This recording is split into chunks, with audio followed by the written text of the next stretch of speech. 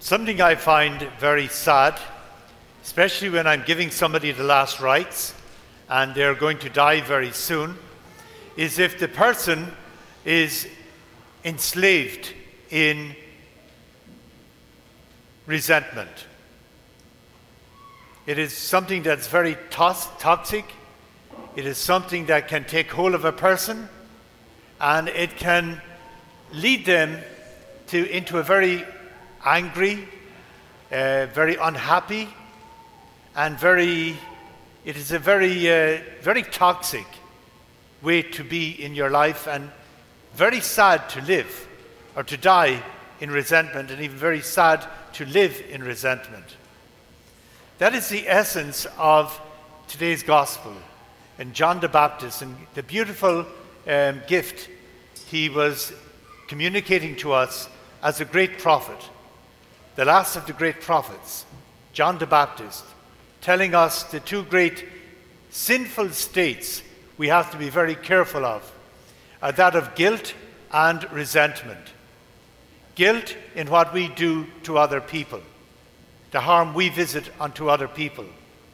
Resentment, the harm that other people have visited upon us. John was specially chosen by God to be the prophet that would come just before Jesus, and he had a huge influence on the life of Jesus. He was obviously born into a priestly family, and at some stage he left that profession and he moved down into the wilderness, and he dressed in very simple robes, and he lived off the land. So he was once again replaying the whole story of the people of Israel. And he roared out in the wilderness to people to come and repent of their sins. And it wasn't the word repentance mean changing your old ways. It was a radical conversion, a metanoia, a complete change in how you live your life and how you live in relationship to God and relationship to other people as well. He began his ministry just on the opposite side of the river Jordan, where the people of Israel left the wilderness and entered into the promised land. He even went so far as to say, even the land you are living in has become corrupted. Everything is corrupted. God's plan for the people of Israel has been totally frustrated, and it has ended in failure. And he says, this is your last chance. The axe was laid to the root, because this is the end of that whole project of the people of God. So it was challenging, and he was very stark in inviting people to repent. And many people came to him. And what was unusual was that, number one, he was known as the baptizer. Usually people would just sprinkle themselves in water. But John's repentance was more radical than this. It was in the river Jordan itself, a very deep and fast-flowing water. Because what he wanted people to do was to disidentify with sin in their lives, to not let guilt determine their lives, to not especially let resentment determine their lives.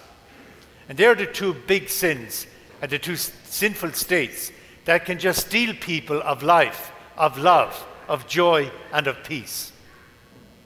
John wanted us, through John, God wanted us to know that no matter what we have done to other people, no matter what sin we have caused in other people's lives, God wants to forgive us. And God will forgive us if we cooperate and if we accept God's forgiveness in our lives.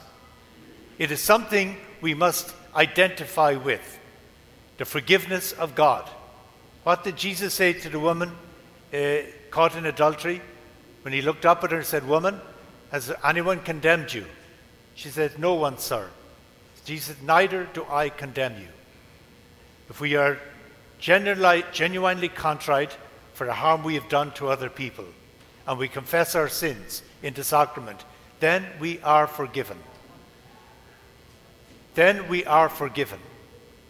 And we must accept that forgiveness and embrace it.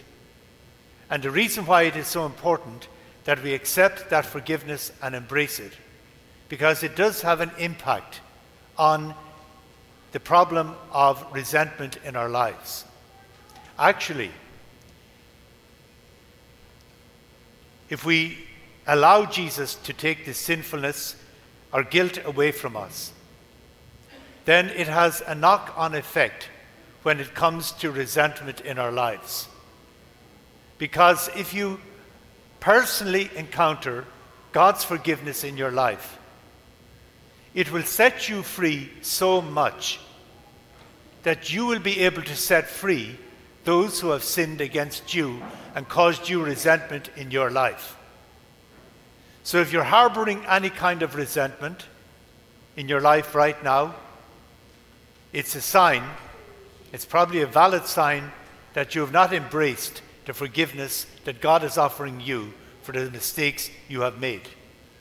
God doesn't hold you in your sinfulness. We should not insult God by holding ourselves in our sinfulness. We have to embrace the forgiveness that He gives. And we must let that grace and forgiveness flow through us to other people who have sinned against us and caused us resentment in our own lives. So it is something that is very deep and very personal, but it is also something that's very profound. And it's something that aligns with the call of John the Baptist to metanoia, a radical turning around, a radical changing in the orientation of our life. That is why I keep saying we have to make forgiveness a way of life. Because every moment of every day, believe me, people will come up and they will do something that will drive you crazy. And we can't live our life like that. We can't be good disciples of Christ if we are prone to people insulting us, prone to people making us angry, whatever it may be, or that we make mistakes ourselves. Pope Francis puts it very beautifully. Somebody asked him, "Who are you behind all that fancy clothing and everything else?" And he put it very well. He said, "I am a forgiven sinner." We should never just say, "I am a sinner." That's not the full truth. The full truth is, I am a forgiven sinner.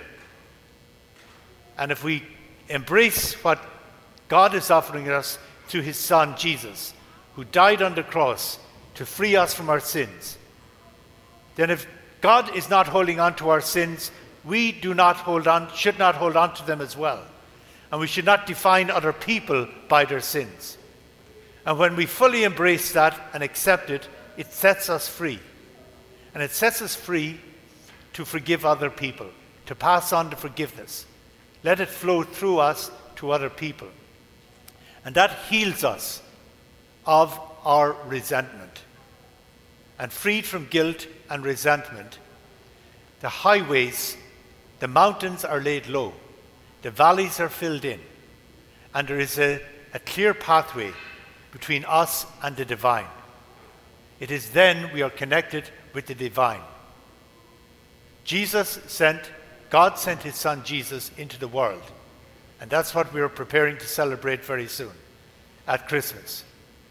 It is a personal invitation to each one of us to have a straight, smooth pathway to the child Jesus when we are freed from guilt and resentment in our lives. Remember, we are not just sinners. We are forgiven sinners. And when we accept the great gift of forgiveness, we will have a life of joy and peace and of hope.